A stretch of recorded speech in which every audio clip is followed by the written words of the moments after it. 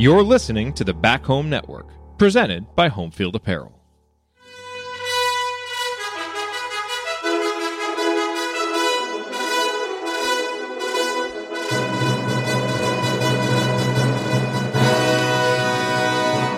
And welcome, Hoosier fans, to another emergency off-season podcast here, as Indiana fans today got really the biggest piece of news that we could get this offseason, as the final roster domino, we assume, has fallen, with TRAYCE Jackson-Davis announcing today, on Friday afternoon, that he is indeed returning to Bloomington for his senior season. TRAYCE obviously put his name into the NBA draft, and as most of us know, had the unfortunate occurrence of getting COVID and not being able to go through that entire process. Don't really know exactly how that affected it and if he would have come back anyway, but the end result is that TRAYCE is returning, and we've all been excited about that and what it could mean, especially with how he played at the end of last season. And one trusted voice on these matters immediately tweeted out afterwards and wrote an article that says that the return of TRAYCE Jackson-Davis makes Indiana the Big Ten frontrunner. And that man is here to talk with us about TRAYCE's decision, the great Rick Bozich from WDRB. Rick, welcome, and thanks for being able to come on such short notice for this joyous occasion for IU fans. Well, thanks for having me, Jared. Always good to talk to you. I guess it's been trending that way for a while, but when he actually made it official, 11 days before the deadline, that shows you how committed he is to doing it, and it was pretty clear in his mind that he didn't need to stretch it out any longer. And it's hard to I think it's hard to really grasp what it would be like next year. They're going to have 4 seniors in the starting lineup. Obviously 2 of them haven't been in the program the whole time, but Thompson and Jackson-Davis had. It's been a long time since that's been that kind of situation at IU. And he, the part of it that I added in later after I wrote the story was he pretty much cements his legacy as he's going to go down as one of the top 10 or maybe top 5 most beloved IU players of all time, because he's staying around 4 years in a time when guys don't do that. Yeah, absolutely. I've long said his situation kind of reminds me of Yogi a little bit, where if Yogi would have left after his junior season, he would have had a lot of stats. And obviously, we remember what he did as a freshman, but, had a lot of numbers without winning a lot as a sophomore and a junior. And that's kind of been what's happened with TRAYCE. He's been here at a very odd time for Indiana basketball. Was here with Archie Miller, then went through the coaching transition, was a featured player as a freshman and has, done a ton as a player at Indiana. But the team hasn't really won until the end of last season, when he, really played his best basketball, broke the NCAA tournament streak. And so that was always going to be part of his legacy, even if he left. Now he has that chance to come back. As you said, Indiana, whether you think they're a front runner or one of the top contenders in the Big Ten, folks, get ready, because that's going to be the conversation now moving forward, because of the roster Indiana has developed. And with the numbers that he's likely to put up, the career numbers he's likely to put up, the accolades, and the potential to punctuate his career with a big-time winning season, you're right. He really has a chance to cement his legacy as one of the great Hoosiers who have played, which is really an amazing thing to be here and to be able to watch. So what do you? By the way, you said earlier 4 seniors in the starting lineup. Who's the 4th senior? Are you penciling Miller Kopp into the starting lineup? Yeah, I know his spot isn't guaranteed, but he did start every game last year, right? So he did. Mike Woodson's seems to be, again, a guy that trusts older guys. I know that Geronimo and Bates and stuff are going to be in there scrapping for time, but I guess I should rephrase it to say the potential to start 4 seniors next year. Yeah, because we know the other 3 are going to start.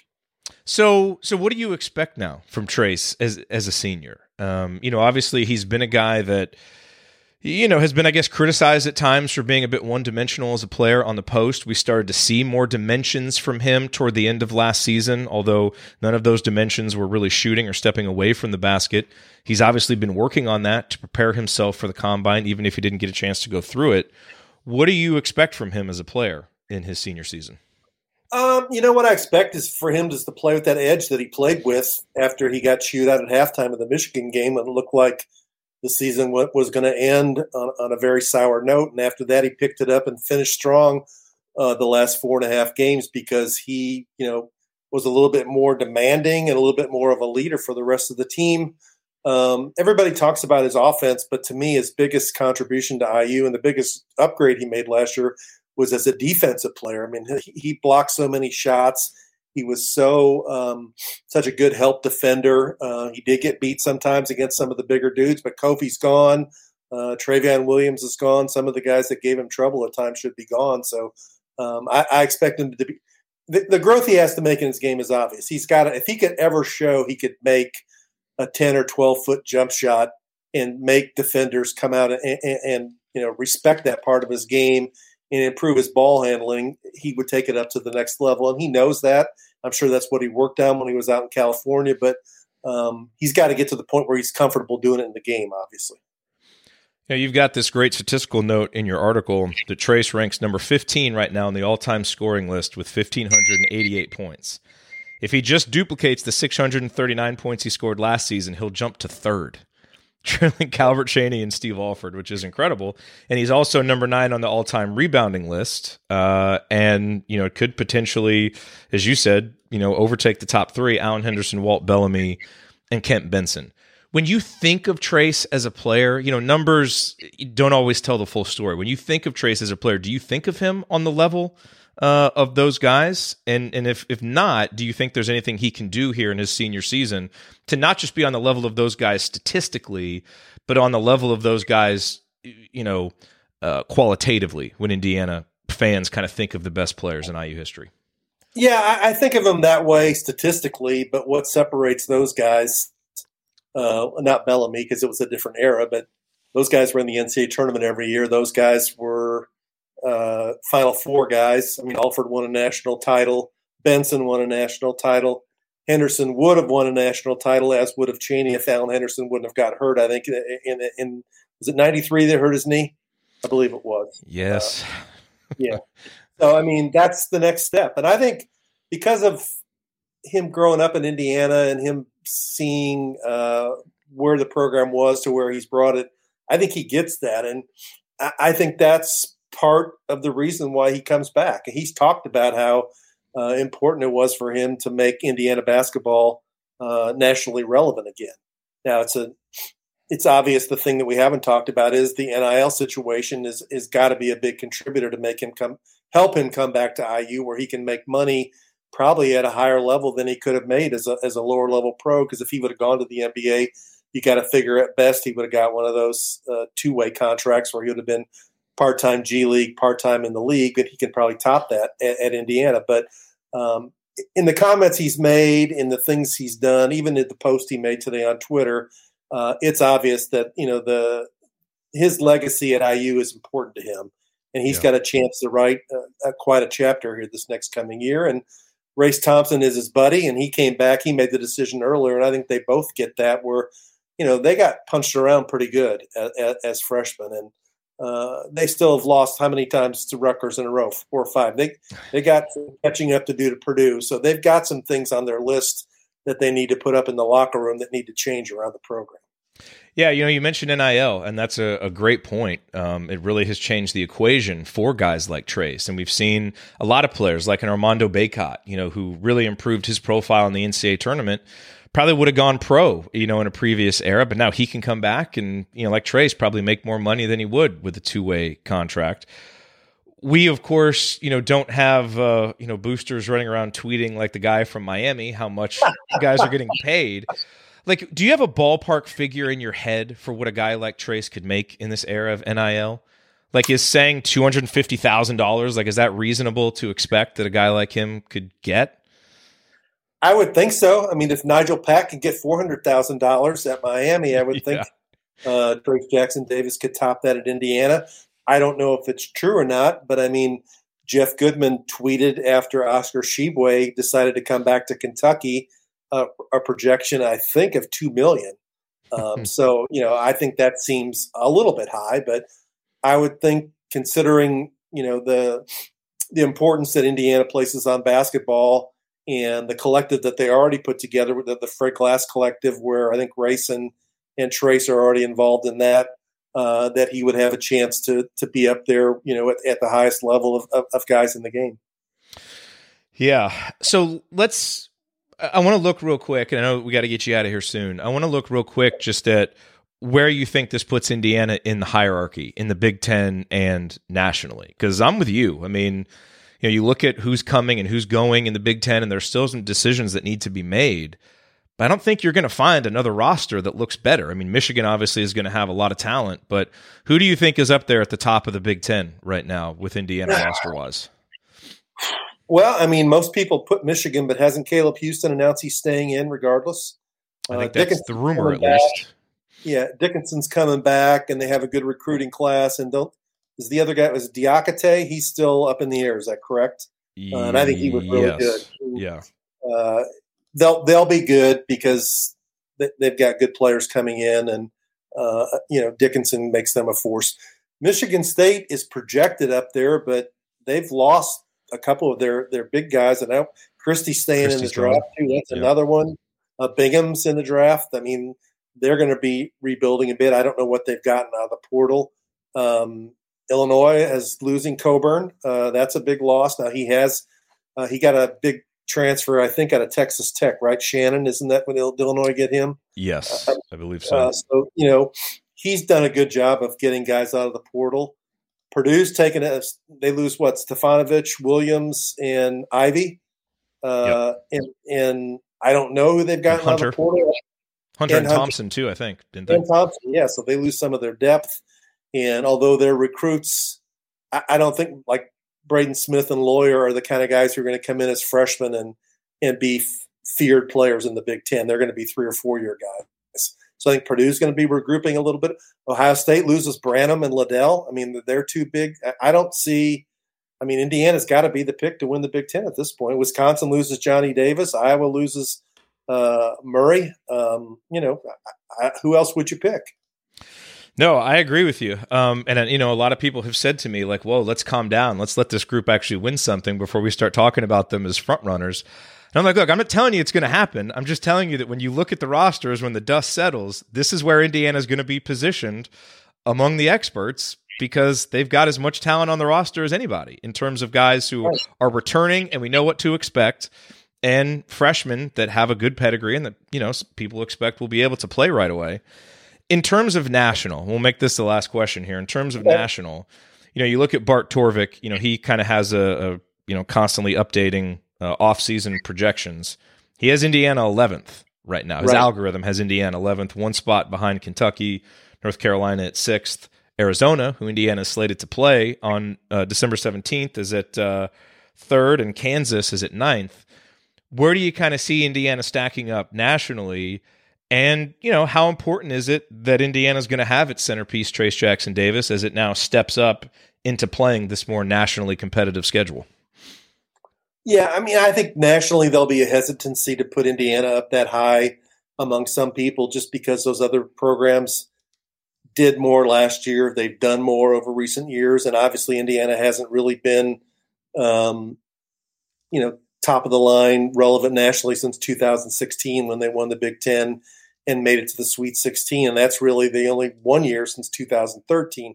So there'll be a reluctance among some people to go all the way in, and there'll even be a reluctance among, I think, some people who take a closer look at it to say, yeah, but they still don't have a shooter. They still have to prove they got guys who can make three-point shots because we've seen the struggles they've had shooting the basketball now for the last 4 or 5 years. And although, Kopp is back, he wasn't enough of a contributor last season, as you mentioned, to pencil him in automatically as a shooter. They still have to find a guy who can make shots. And they know that, though. Mike Woodson knows that. And he's going to be at Huber's up here, 20 miles from here, Wednesday night. It'll be the first time, really, I think he gets to talk about the Jackson-Davis thing, and that'll be a question to ask him. But in terms of, the defense should be even – that's the thing. They were they finished the year just outside of the top 20 in defense, right? They were in the top 20 most of the year, and then they fell out at the very end. In Ken Palm, that St. Mary's game was a disastrous defensive performance. So, they've got a potential to be a top 20 defense for sure. They should be. in offenses where they're going to have to make their strides. And Jackson Davis will have to contribute to that by becoming even a more consistent offensive player. That's the one knock I think you can have on him, that he had games last year, especially after – did he get hurt against Maryland? He had a stretch where, he played okay. Nebraska. I think Nebraska. He took that hard fall. It was Nebraska. Yeah. And he had a stretch where he played okay, but he had too many games where he started a little bit slow and the whole team started slow. He's going to have to bring it the way you do when you're if you want to be a Wooden Award contender, if you want to be a Big Ten Player of the Year, if you want to be a first team All-American, you got to bring it from November to March and show people that you can do that. And that's another upgrade he needs to make in his game. Absolutely. You can follow Rick's work at WDRB.com. Return of Trace Jackson Davis makes Indiana Big Ten frontrunner. Man, that's a fun headline to read. You think it's premature? I mean, I don't think it is. When you look not at all. No, it's not. I mean, look, you have to look at it. We focus on Indiana, hyper focus. We know all the warts of this team. Trace's inconsistency, inability to shoot, relying on some young guys. Can Tamar Bates and Jordan Geronimo emerge? I get all the question marks. But the thing is, look at all the rosters. Who has more question marks in the Big Ten?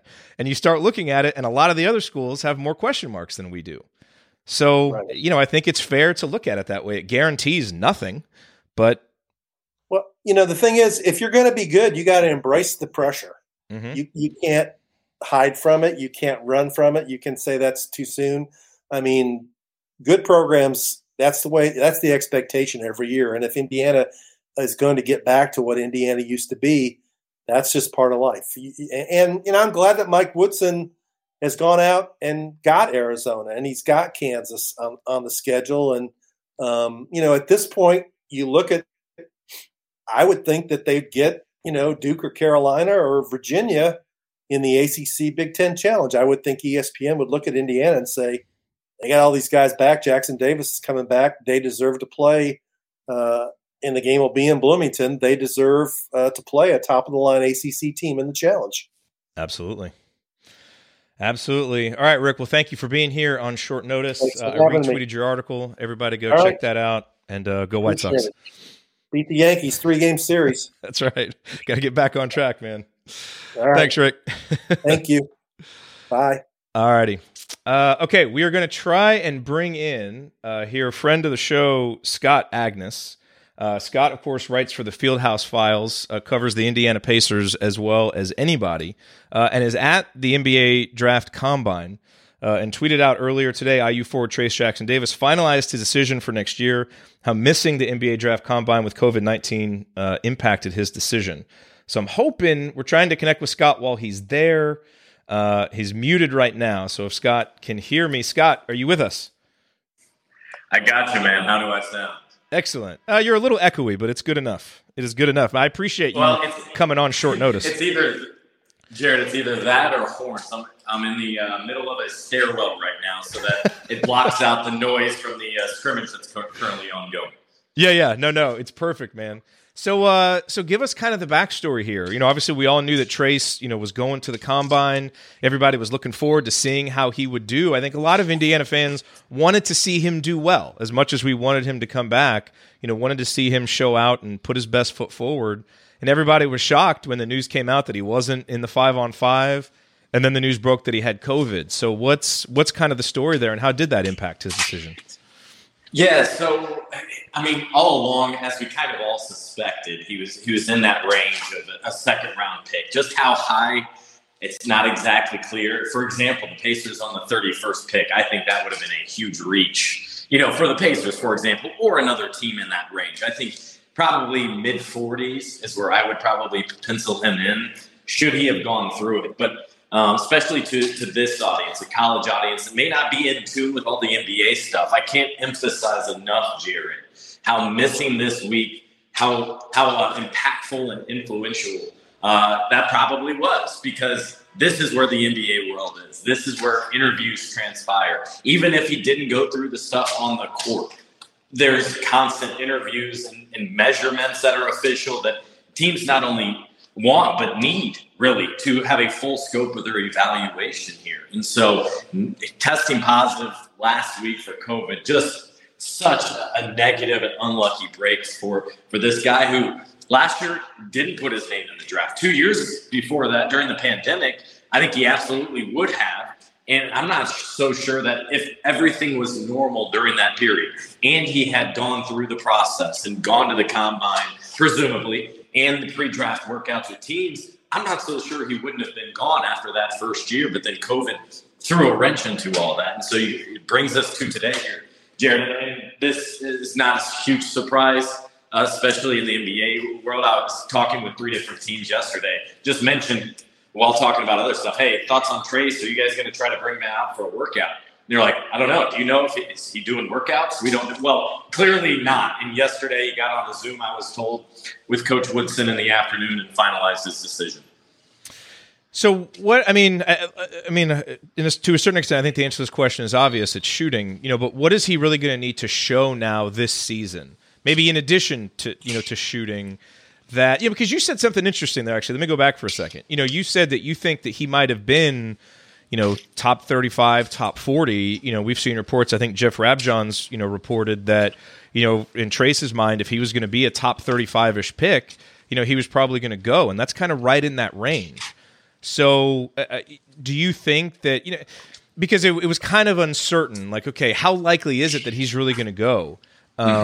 It kind of sounds like you think that him getting COVID and the timing of this and not being able to go through it, may have really impacted the decision more than maybe some fans were assuming, if he was going to potentially go in that range. Sure. I would say I would put him just outside of that. I think Rabbi posted top 35. I did not see him in the 30s. Kind of in that 40s range is what I was expecting, probably 43 to 48 realistically. Yeah. But here's the other thing I want to emphasize too, Jared. Yes, he's missing the combine, but I think his best opportunity would have been, and he still could have. I do not know the condition. Did COVID hit him hard, or is it asymptomatic or that type of thing? However, I think the biggest opportunity for him to impress on teams would have been traveling around and visiting with them, because we all see likable young man, carries himself well, would do well in interviews. Teams would really get a better feel for who he is when they're grabbing lunch with him, when he's meeting team staffers, when he's in the training room and how he carries himself. Then on top of that, most teams, run 3-on-3 during this time. So he would have an opportunity to show off all those new skills he's either added or worked on for the last month and a half or so, it seems like, out in Los Angeles, and added to his game. That's something they want to see. And then on top of that, if he could really perform well in 3-on-3, that's where you can often see a guy, especially maybe, say he's at 48 right now. If he impresses well, performs well on the court, and his measurables, don't forget about all that and what that means for teams. And he doesn't even have that to pass along to teams. Maybe he jumps up to, 7 spots in his 38th or 37th, and that does redirect his decision. So, that's why it was so important for him to go through the full process, and he really wasn't able to. In your mind, and I know we only have you for limited time, so just a couple more questions. In your mind, is it as simple as saying he needs to show that he's got a jump shot to get up into that maybe end of the first round, top of the second round, or are there other things, whether it's skills or potential measurables, that you think are holding him back too? Yeah, I think it's a few more things than that, but obviously get off the block a little bit more. We already see his touch and his consistency around there. But, if he's going to be – the trouble for me is, what is he, right, in the league? I can't imagine him defending threes of today. He's probably a 4, but 4s, you absolutely have to be able to have an outside shot. And one thing, he does need to absolutely show, and I think this is partly on the IU staff, in my opinion, is also utilize him in different ways, more of a pro style, and demand that he takes more, elbow jumpers and things like that. Whereas, I looked it up last night. I was stunned, even though I knew, but he had made a 3 in college. Like, that would be a big red flag for me. Locally, to bring it back local, covering the Pacers, Miles Turner is one of the Pacers' best 3-point shooters, and he's their center. So that's a huge dimension that TRAYCE is missing. And I think, as always with any young player like TRAYCE at 21, 22, like he is, add a little more bulk as well, because he's got that thin frame. Yeah. Last question for you, Scott. Being there, so close to the, to the combine, it's such a new context right now, especially for guys who are trying to make this stay or go decision with NIL. What's kind of been the scuttlebutt about how NIL is impacting the decisions of guys like TRAYCE and others, who now clearly have more options, as they come to the combine and kind of assess what they want to do with their future? Yeah, and that's a great point, Jared, because I even had one team president yesterday go, if he's staying, what kind of money is he making? Because they know top guys at elite schools are pulling in 500,000, 600,000. And I don't think any of us have a clear understanding of maybe what his value, what he is earning right now. I would estimate at least 5 figures. Like, that's a no-brainer. And that would probably put him up at least near or around the G League range. And that would have to be the consideration, I think, in all this as well that TRAYCE had is, would I be better off for my career moving already and going pro, even if it's in the G League for a year or two? Would that be sustainable? But with his NIL interest, with being a fan favorite and very likable in the state of Indiana, I absolutely believe that had to be a factor in his decision as well. Yeah. Well, Scott, thank you so much, man, for jumping on short notice. For all the Pacers fans out there, make sure that you're following Scott Agnes, read the Fieldhouse Files. Really appreciate all the insight today, Scott. Yeah. Thanks for having me on, Jared. You guys do great work. Thank you, man. Enjoy the rest of the combine. Absolutely. Will do. All right. Take care. All right. The great Scott Agnes, everybody. Here, we're going to bring in our friend Tony Adranya, the coach, to talk about this. But before we do that, we do have to get in a word here for our presenting sponsor for the Back Home Network, which, of course, is Home Field Apparel. Wear one for the team. I mean, look, I feel at this point, there's not even really much more to say about Home Field Apparel that you don't already know. I was trying to explain this to someone earlier today, that like just the unique brand that they've built in the college sports space, the enthusiasm and the loyalty that they have among their fans and customers, to where you got people like Coach and Andy that love their Indiana gear, but they'll just order from other schools because the designs are so cool, and they constantly have new products coming out. Like they're getting ready to release their Arkansas product line this week, and they give such special attention to the new fan bases, and kind of make it a week celebrating that school's, traditions and these new logos. And they've just kind of created this ethos of college sports fans that really respect and honor the traditions of these great colleges and universities. And that's part of what makes them special. So go to homefieldapparel.com, whether it's Indiana gear or gear for the hundreds of other schools that they have there. You can get 15% off when you use our promo code HOME, HOME. Certainly, this feels like a great occasion to celebrate and order some Indiana gear. So do that, Home Field Apparel, promo code HOME for 15% off your first order. All right, well, Tony, big day. TRAYCE Jackson-Davis is coming back. Scott mentioned there something interesting. We've talked a lot about TRAYCE and, needing to get this face-up game, specifically with shooting. I mean, he's shown that he can face up and drive when he's got, an athletic ability advantage. But, not making a three, not really being comfortable shooting, as Mike Woodson has talked about. It's like, I'm giving the guy the green light. He's got to be comfortable. Scott mentioned something interesting there that, as much as it's on TRAYCE to develop the skills, it's also on the offense to put him in positions where he can potentially showcase them. So let's look forward to next season. What does this need to look like to maximize what TRAYCE does well, but also, hopefully showcase the things that he needs to show NBA teams that he's ready to go to the next level? Yeah, absolutely. First and foremost, it's tough to follow Scott Agnes. That dude does awesome work. He's awesome, man. He really is. And I can't say enough about his Fieldhouse Files stuff. Like, he is the go-to on anything Pacers related.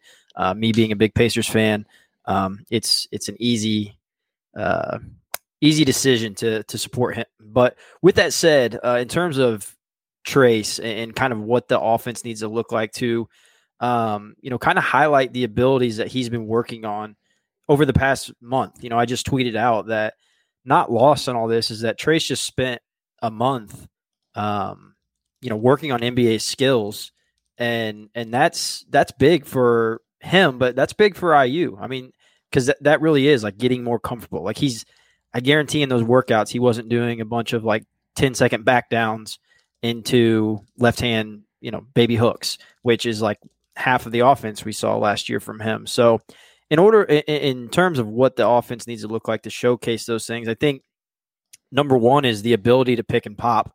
The majority of what IU did out of the screen and roll, and while the screen and roll was effective towards the end of the year, I mean, it was screen and roll offense. It wasn't a decision for TRAYCE to possibly go get into some space to kind of pick and pop very often. It was him going to the rim, XJ trying to draw his defender and lob it up to TRAYCE, which, again, effective. I'm not saying they shouldn't do that moving forward, but there definitely should be opportunities for TRAYCE to pick and pop. And then in the pin down game, which Mike Woodson likes to run a lot of pin down actions, which, that's terminology for a down screen.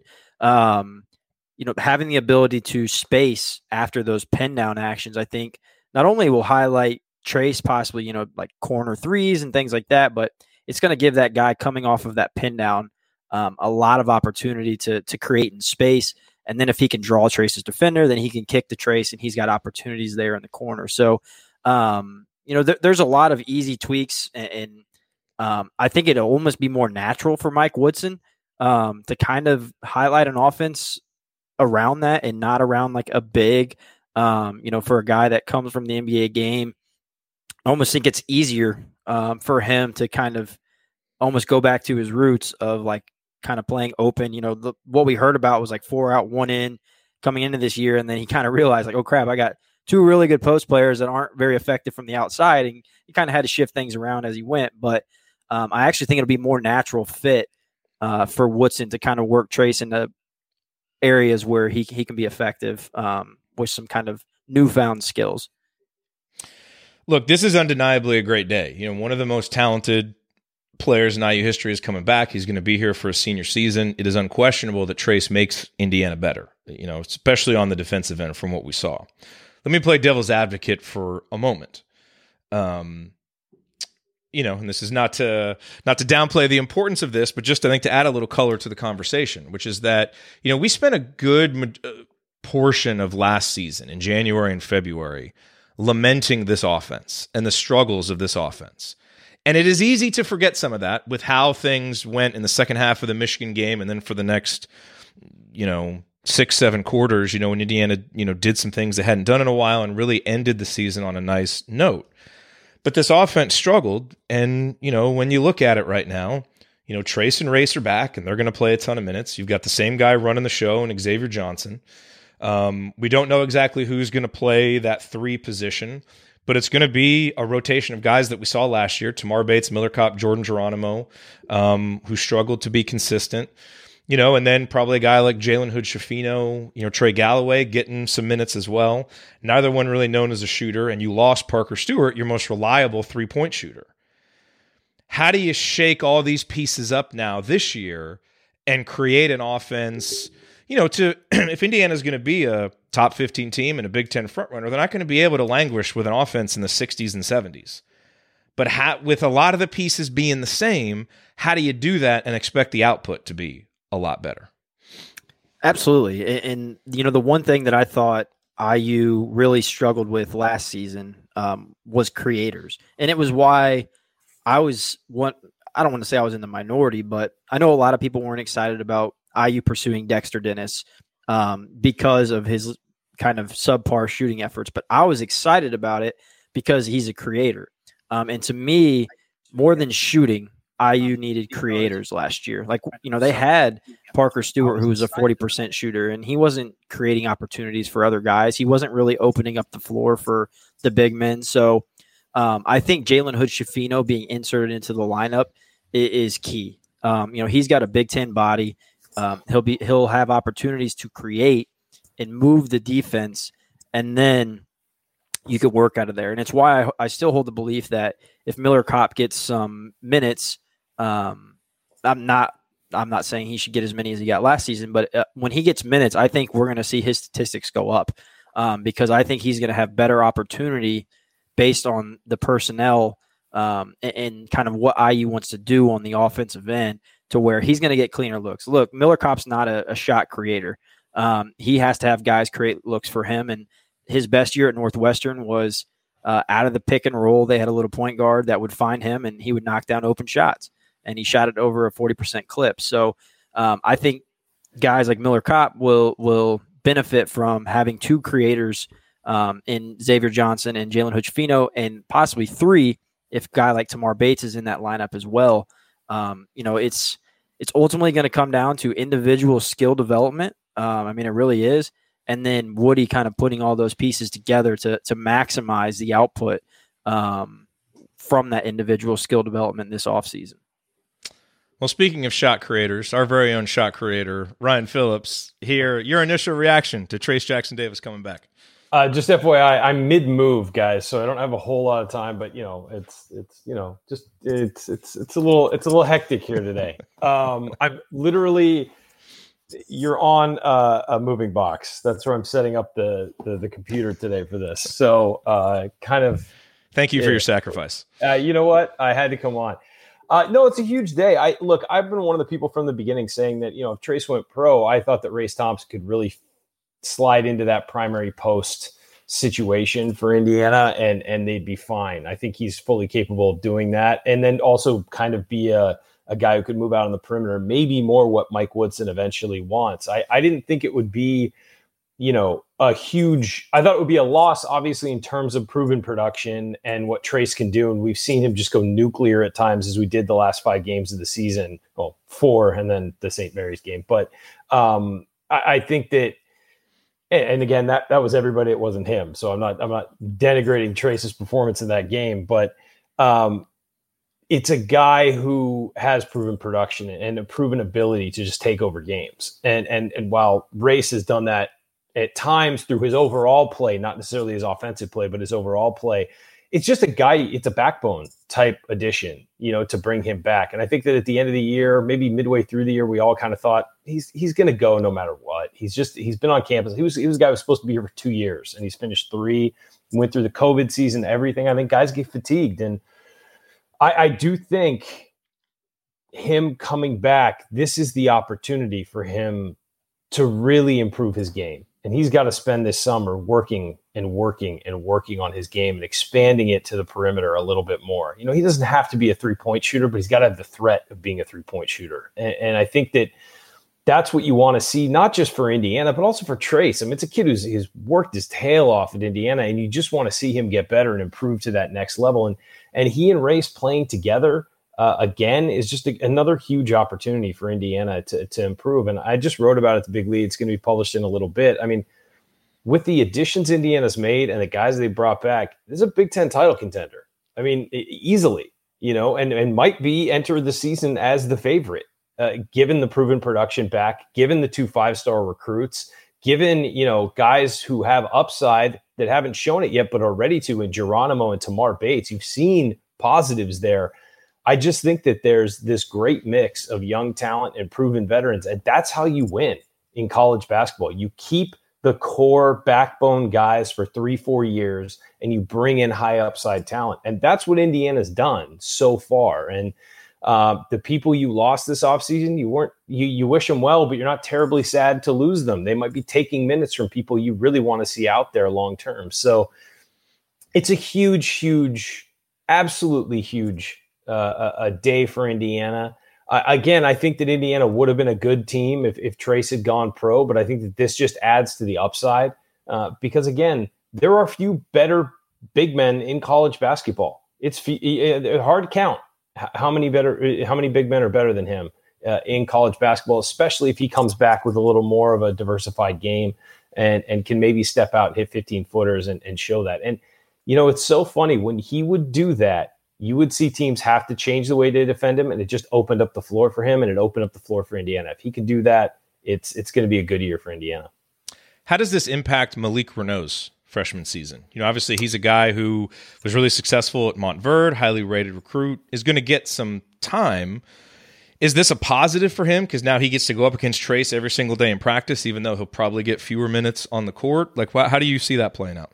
Yeah, I think that it's a huge positive for him. Not only does he get to go up against Trayce, but he also gets to be a freshman a little bit. You don't come in with all the weights of expectations of, well, kid, you got to start and you're going to have to put up numbers. If you're starting here, you're going to have to put up numbers. And I don't think I remember last year, we all got really upset when the second unit would be on the floor and be like, stagger the starters, put the starters in, you have to. And Did we mention that? We mentioned that from time to time. I still think you need to do that, like have at least one starter or starter caliber guy in with those guys. But you feel so much better about the second unit right now. I mean, so much better. Malik Renault, you'll probably have Huchefino running the point, on that a little bit. Maybe Xavier runs it on the starters, and then Huchefino can sort of do it with the backup. Tamar Bates, I think, is going to start, but maybe you mix him in with the younger guys, the upside guys, Jordan Geronimo, Trey Galloway. If he can get anything resembling a 25% three-point shot, you know what I mean? Like anything resembling a shot, you feel so much better about having those guys on the floor. And the other thing is, if there's any injuries, you got guys you feel like can produce. I mean, guys are going to miss games. Last year, it felt like if one of the starters missed a game, you felt like, oh man, we're screwed. If one of the top three, especially if it was Xavier or Race or Trace missed a game, you were just like, oh, well, all right, on to the next one. Let's save everybody's legs for the next one. And now you don't feel that way. You feel like you've got depth. You've got depth of talent. This is the most talented Indiana team since 2012, 2013. I mean, it just the depth and the amount of talent they have. I think it is. And it's not that, it's not that they have the high-end NBA talent. They've just got talent throughout the lineup of guys who can do things and who are great college players. And it's deep. I mean, it's deep. A guy like Anthony Leal can do things on a college basketball court. Like, he's what, your 11th man now? I mean, it's a guy. I mean, maybe, Tony might be right. Like, that's a guy we've seen have some good showings on a college basketball court. And I don't like where's he going to slot in? Maybe he has a great summer and comes back and is elite. But think about the 4 freshmen you're bringing in. I mean, CJ Gunn's the only one you look at and you're like, he can do some things, but maybe we redshirt him just because there's so much depth ahead of him. I mean, the other guys you feel like these guys got to play. Caleb Banks got to play, and so it's, I don't know. It's just an interesting situation. And we're, from where we were about mid-season this past year to now, it's a completely different world for Indiana basketball.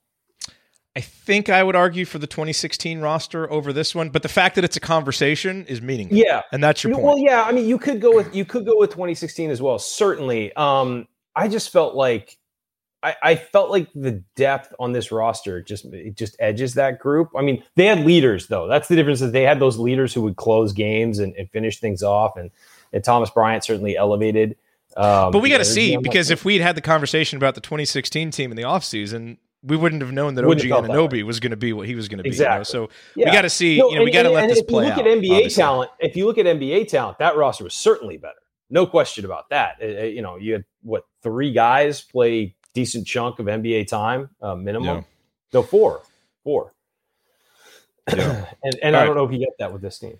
Okay, so let me ask you guys this. Ryan, do you need to go? No, just give me 5. Give me a minute. Okay. Go ahead. No, go ahead. Yeah. So last question for you, and Tony, I want to get your thoughts on this too. And I know it's a little bit early because there's still some other dominoes to fall in the Big Ten with stay or go decisions, all that stuff. But we spent a lot of time last year talking about, okay, what are the fair expectations? And is Mike Woodson going to reach him in his first season? I think we all agreed he cleared the bar. Not by much, but we cleared the bar for kind of the minimum expectations. Now, as we look at next season, what are going to be your minimum expectations for what's kind of acceptable with this roster? Brian, why don't you go first, then you can get out, and then Tony, I want to get your thoughts on it too. I mean, you have to compete for a Big Ten title this year. I get it. Things happen in the season. Maybe you don't win it, but top 4, anything less than top 4 is unacceptable. You got to be in that mix. And I get the Big Ten's really tough. Again, injuries happen, whatever. You got to be in that mix. And what I've always said is the goal should be to control the things you can control. You can control winning a Big Ten title, and you can control, in my opinion, getting to the Sweet 16. After that, it's about matchups. You get lucky. You have to get incredibly lucky to win a national title. But I think this is a team that needs to be in the top 4 in the Big Ten and competing late in the season for a Big Ten title and has to make the Sweet 16. I mean, it's a disappointment if they don't. Not saying, again, I won't pull out the old, it's a disaster if they don't, that you guys love to hang on me, but it's a disappointment if they don't. This is enough talent, enough veteran talent specifically. Forget the freshmen. If you got all these veterans back and the younger guys that you're returning, you'd feel like, okay, they need to take a step this year. They made the tournament. Now they got to get to that second weekend, and they got to be in the upper half of the Big Ten. Now you add that recruiting class, and you're feeling like, hey, you know what? This team's got to go do something. And this has got to be another step forward. And then you bring in the next recruiting class and keep moving them up and get your younger guys into veterans. And then you just build on that. And that's how you become a program that does that consistently, that does that top 4 in the Big Ten and Sweet 16 consistently. It should be the goal of this program to do that, because you make the Sweet 16 enough, you're eventually going to break through and make the Final Four. You're going to get some matchups go your way. You're going to get whatever. You're going to have more talent. The other Purdue guys begs to differ. Yeah, some schools. Yeah, well, yeah. I meant at Indiana, guys. But then eventually you're going to win a national championship. You've just got to put yourself in that position, and eventually things are going to break your way. Whether it's just, again, you get a guy like TRAYCE decide to return instead of leave, that sets you up for that run. You need to put yourself in that situation, and I think they have talent-wise. Now they got to put it all together. Mike Woodson, we questioned his coaching at times this year. I'd never questioned his motivation or his ability to work with people and be a leader of men. You just question, how are they going to deploy him? And it looked better at the end of last season. Now you got to build on that. You got to absolutely build on that and take it to the next level. I think this is a team that's minimum top 4 Big Ten, challenging for a title, and get to that Sweet 16. Okay. I think a lot of people tend to agree with that in the chat. Ryan, thanks for hopping on short notice. Go Move. Go Padres. Ah, geez. We'll edit that out. All right. Hopefully I'm in by the end of the weekend, guys, and I'll be back on the show regularly. Let's hope so. All Thanks, right. man. Later, everybody. Tony, are you on board with that? Do you think that's fair? But which, basically is like double bye in the Big Ten tournament, which means you're a top 4 seed. If you're doing that, you're probably a top 4 seed in the NCAA tournament, depending on how the non-conference goes. But Indiana's going to have a good strength of schedule, and that would mean that you'd be favored probably in your first 2 NCAA tournament games. So is that where we're going to set the bar, you think, is double bye in the Big Ten tournament and make the Sweet 16? I think so, from a macro level. At a more micro level, which obviously leads to the more macro level, I want to see IU finish games strong. I think that they've got enough veteran leadership to where, kind of those, like, we got to get them over the hump type comments aren't happening. I feel like they kind of got over that hump by the end of the season last year, especially in the Big Ten tournament. Like, there shouldn't be like lapses due to youth or inexperience or we haven't been there before type scenarios. So that's one of the kind of micro things I'll be obviously keeping an eye on. I think competing against, the blue bloods in the top tier competition, there's going to be some tough games scheduled, and not kind of laying down against those opponents, especially like a neutral site game against Arizona or against Big Ten teams on the road. You're going to have off nights but not stringing a bunch of those together. Not 3 or 4 game losing streak, particularly in February. Like, that's been the norm, it seems, for several years now. Having the guys step up and kind of putting an end to, if you lose a couple in a row, like bouncing back on a Saturday or something at Assembly Hall and kind of putting an end to that.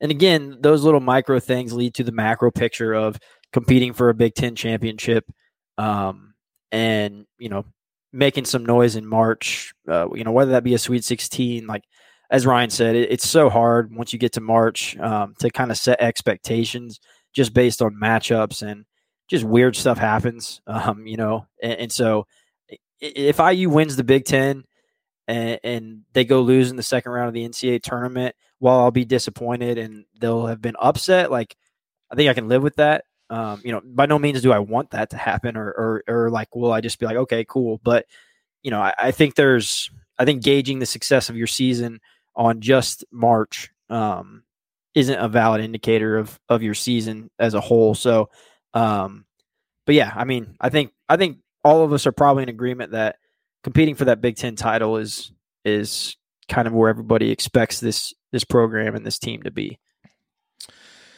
Yeah, it's interesting. There's so many interesting parts and pieces on this roster. Some of them proven, some of them not.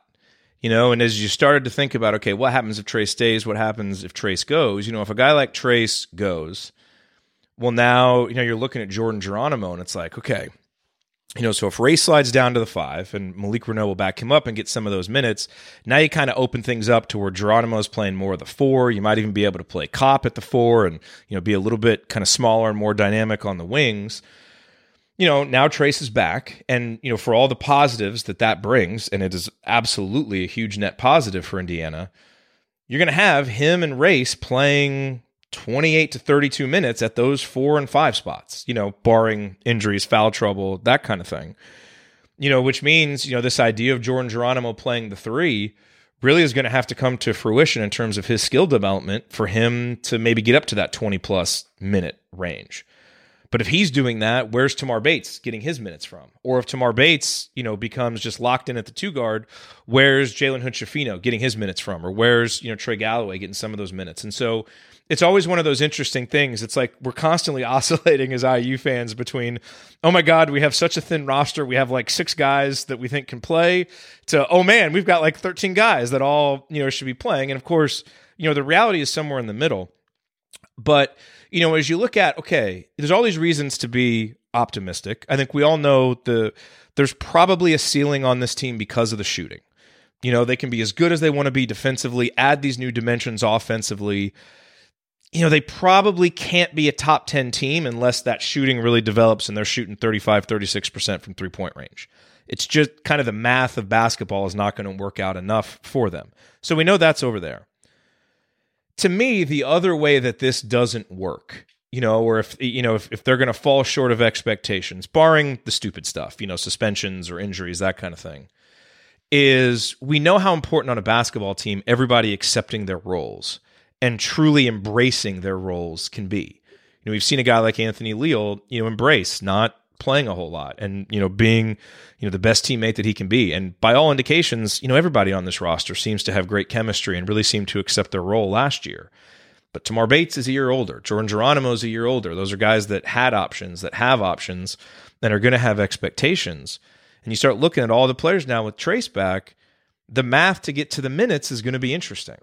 And so that to me is now, where the leadership of the team and the coaching staff is really going to have to do an unbelievable job of defining roles, allowing guys to kind of play into those roles and figuring out a way to keep everybody happy, even if they're not getting the amount of minutes that they may want. And that, to me, is going to be kind of the thing to watch as, just something where it could be problematic, especially if the team starts to struggle at all.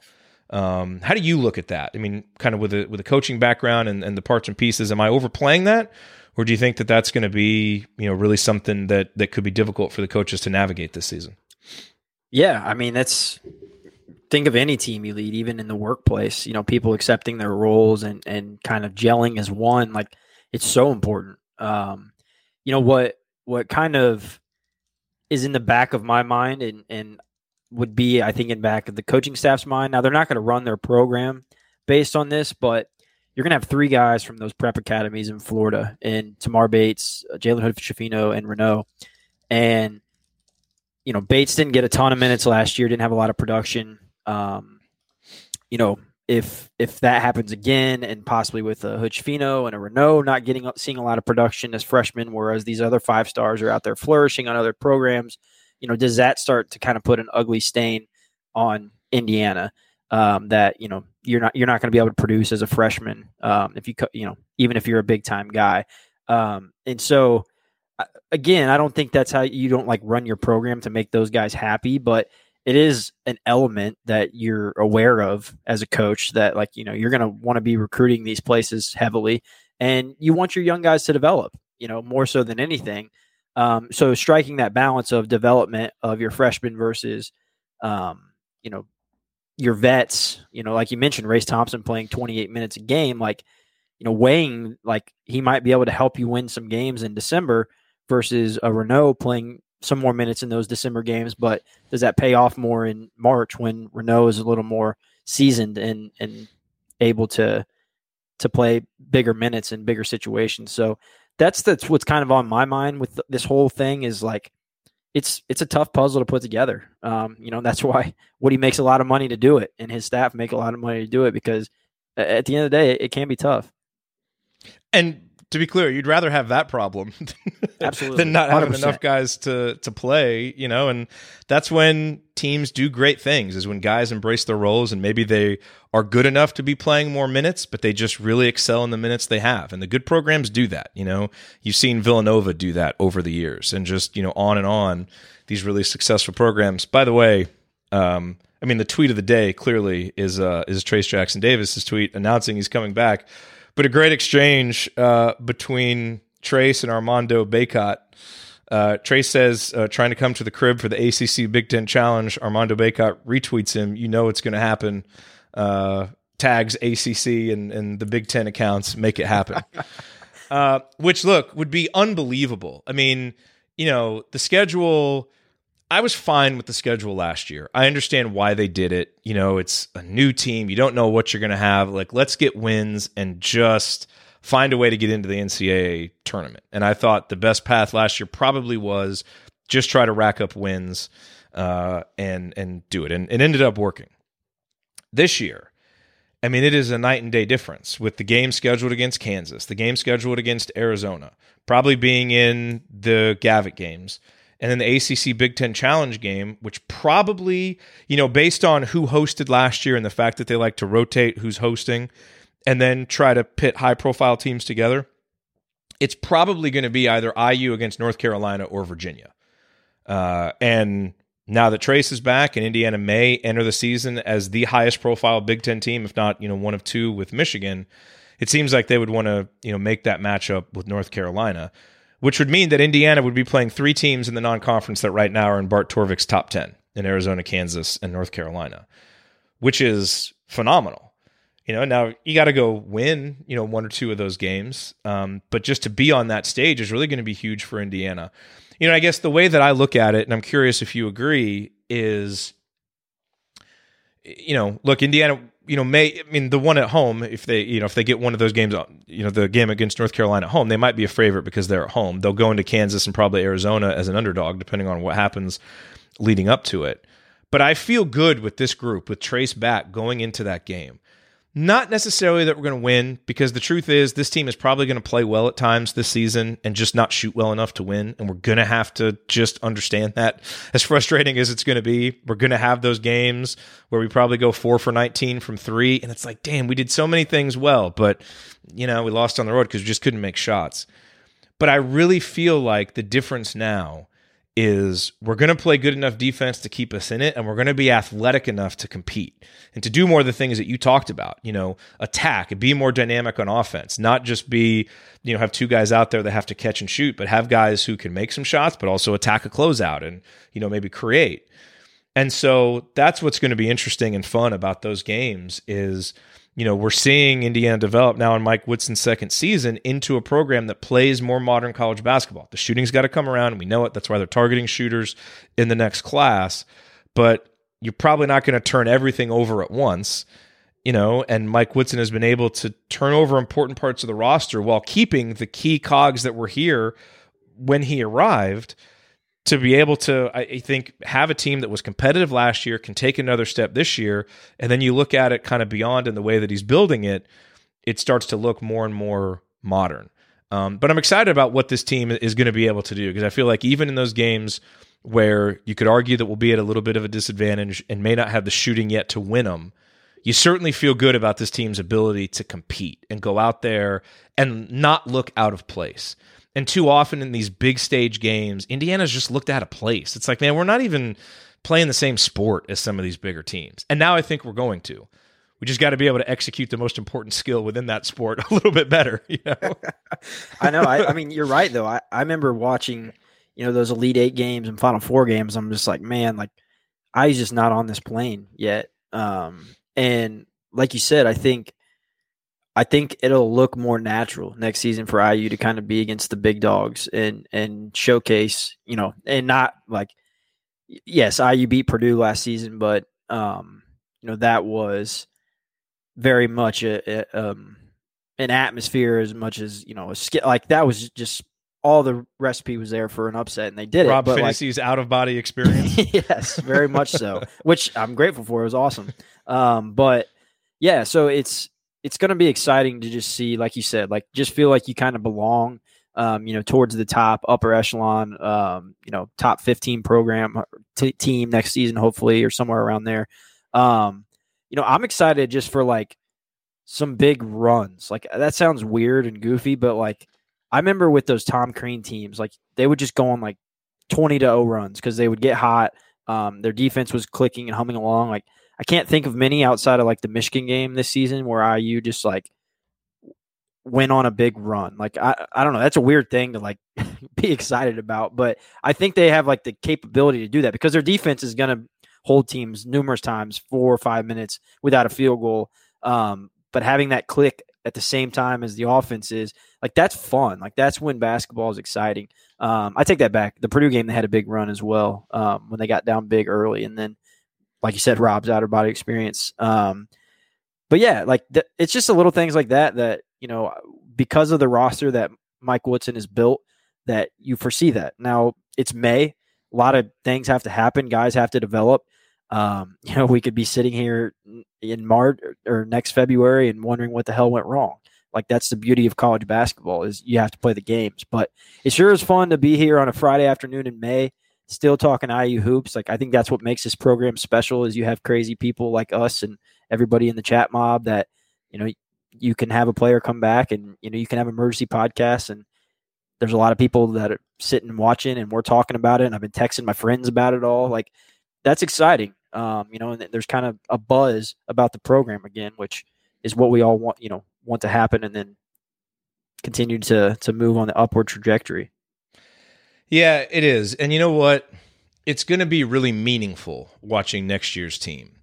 And what I mean by that is, we kind of live in this age where rosters can really be put together quickly, right? It's like everybody talked about how the Iowa State coach came and like put this brand new roster together and they end up going to the NCAA tournament. It's like you can do quick turnarounds in college basketball. And yeah, with the transfer portal and some of that stuff, you can. But you're also, just kind of watching this collection of guys kind of thrown together that you don't have a real deep kind of relationship with. You haven't gone through stuff with them.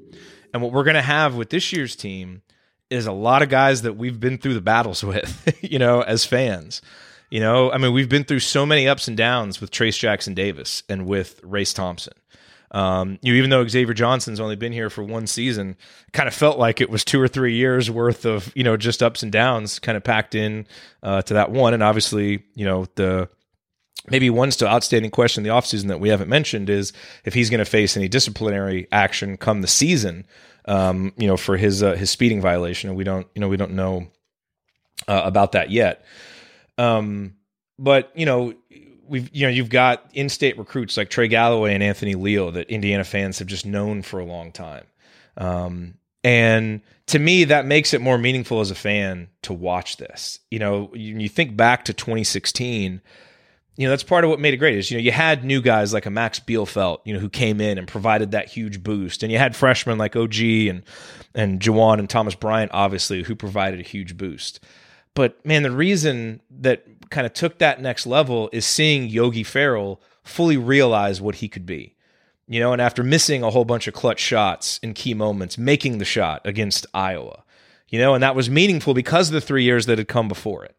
And that's what makes being a college basketball fan so special. And so for Trayce to come back, and be the centerpiece and have this opportunity to, fulfill kind of the ceiling that we thought was there when he committed, to another coach, Archie Miller, and things didn't work well there. But now to be able to etch his name in IU lore and possibly play for a Big Ten contender and a team that's going to have potential, we think, to make a run in March, just going to make the season so much more meaningful to be able to go through it with that guy, and those guys, like Race and the others that we've been through these battles with. So I'm really appreciative of this opportunity because there are different ways to kind of build this thing and rebuild with college basketball. And I appreciate that, Mike Woodson, has built around some of the key pieces and that those guys have believed in him and that we're going to get to see them play their final seasons. We don't get as many 4th and 5th seasons with guys. Or sometimes you got to see an Al Durham go off somewhere else.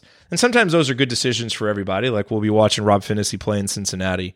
But keeping guys like Race and Trayce who can play at this level and can be solutions to the problems, that have plagued Indiana basketball. It's going to make this season a lot of fun and a lot of well-warranted anticipation. Absolutely. To me, it kind of reminds me of the Verdell Jones class, and then the Jordy class. They took some lumps, for a couple years. But by the time those guys were seniors, with Verdell, was the year that they beat Kentucky, and then with Jordy and them was when they were preseason number 1. But those were guys that took some lumps, and you kind of felt like you grew up with them. That I went into college the same year as Holes and those guys. So to me, like being a student with them, like I really felt like I was in the battle with them. But yeah, it does kind of have that feel to it where it's like you're almost able to like kind of put a bow on it with some guys, and kind of have some finality where they see a lot of success. And I hope I'm not overselling them, or our expectations are too high. But I mean, like I said, the roster is there on paper that IU should be able to compete for a Big Ten championship. And I had somebody tweet me today. It was like, Michigan kind of had this last year where they had all their pieces coming back. They had a great recruiting class coming in, and they're like, they had a subpar season. I'm like, they did, but they kind of took some lumps. They went through the battle, and then by March they were kind of seasoned, and they went on a little bit of a run. So again, you don't tie all your success to March, I don't think, but it's just there's so many different ways a season can play out, and it's easy to say in May, like, we got to let it play out, and there's going to be highs and there's going to be lows. But I already know there's going to be those shows in January, and Ryan's off the rails, and it's going to be great. I can see it now. If they lose 2 in a row, this is going to be a disaster. Oh yes, it's was coming. that a soundbite? Did you click a button for that? Or no, man. It's just there's going to be a lot of expectations, and I think what we all want is to just see the team be as good as it can be. And it's just felt like for so long now we've had these teams. Yeah, the rosters are incomplete, but it's never quite felt like it fully added up. And that's how it felt like most of last season was going. And then from the second half of the Michigan game, through the Wyoming game, it's like, okay, this is what this group can be. They're flawed in all these ways, but this is them at their best. I can enjoy that because these are, good kids doing the right things, playing hard. Let's just see what you've got when you're at your best. And now what's exciting is I think there's reason to expect that this team's best may be the best in the Big Ten, maybe good enough to be a top 15 team in the nation. And that's fun to be there, to not feel like you're having outlandish expectations, kind of having reasonable expectations to do that. So I know we both have to go. Always fun to do these emergency podcasts. Let's get your final thoughts here before we have to close up. Yeah, it's a day of excitement. It's kind of been an off season of excitement. It's gone about as well as you could ask. It'll be exciting going into June and July, and hopefully see a couple more 2023 guys commit or kind of get close to commitment with IU. And I think it's a great day to be a Hoosier. It absolutely is. Tony, thanks for being here on short notice. Always happy to have you. And by the way, in other news today, that was not the only big news in Indiana basketball. The IU women's team announced that Allie Patberg is going to be their team and recruiting coordinator, filling the same role for the women that Jordan Hulls is filling for the men. And, look, those are 2 of the most beloved figures in Indiana basketball over over really my lifetime, certainly over the last decade. But I don't think you're going to find too many people that were more beloved by the fan base. And so to have them in leadership roles, it just makes you feel good, about where those programs are headed. And to have your star back in TRAYCE Jackson-Davis, your anchor, it's huge for Indiana basketball. So a very good day for Indiana. I think it's going to set, some expectations that, based on what Indiana has done over the last 5 or 6 years, are going to feel kind of crazy. But I would urge you, if you're like, man, these guys are out of their mind talking about Indiana as a Big Ten frontrunner, go look at the rosters. Go look at the rosters and see what's there. And I think you'll feel better that, all right, this team can be a top 3-4 team in the Big Ten. I know we're all going to need to see it before we believe it. And we've kind of become weathered as a fan base to expect some of the worst. And as we talked about on this show, it's not like everything is guaranteed to be successful. There are reasons to still wonder if this is going to work and all that stuff. But, we've got a roster now that if it's able to hit at or close to the high side of its potential, can really do some special things. And I'm not sure that's actually been the case for a while. But TRAYCE coming back makes that the case, and we have the really special opportunity to watch a 4-year star and one of the most, statistically accomplished players in school history play his 4th season. And you don't get to see that as much now in college basketball. It's really special when it happens. And I'm just excited to kind of be part of that journey with him and with his teammates and with the coaches and with all of you to see what this team can do. So thank you for being here. Thank you certainly to Rick Bozich of WDRB, Scott Agnes of the Fieldhouse Files, to Ryan and Tony for being able to jump on here for this impromptu emergency podcast. Always love doing these when the news is this exciting. So we will, of course, be back next Thursday with the latest edition of Assembly Call Radio, talking even more about TRAYCE's decision and what it means in the grand scheme of things for next year. And if there's any other news that breaks between now and then, we'll have an emergency podcast because that is what we do. But thank you for being here, everybody. And we will talk to you soon. Keep your elbows in and your eyes on the rim. And go Hoosiers. Some people just know there's a better way to do things, like bundling your home and auto insurance with Allstate, or hiring someone to move your piano instead of doing it yourself. So, do things the better way. Bundle home and auto and save up to 25% with Allstate. Bundled savings vary by state and are not available in every state. Saving up to 25% is the countrywide average of the maximum available savings off the home policy. Allstate Vehicle and Property Insurance Company and Affiliates, Northbrook, Illinois.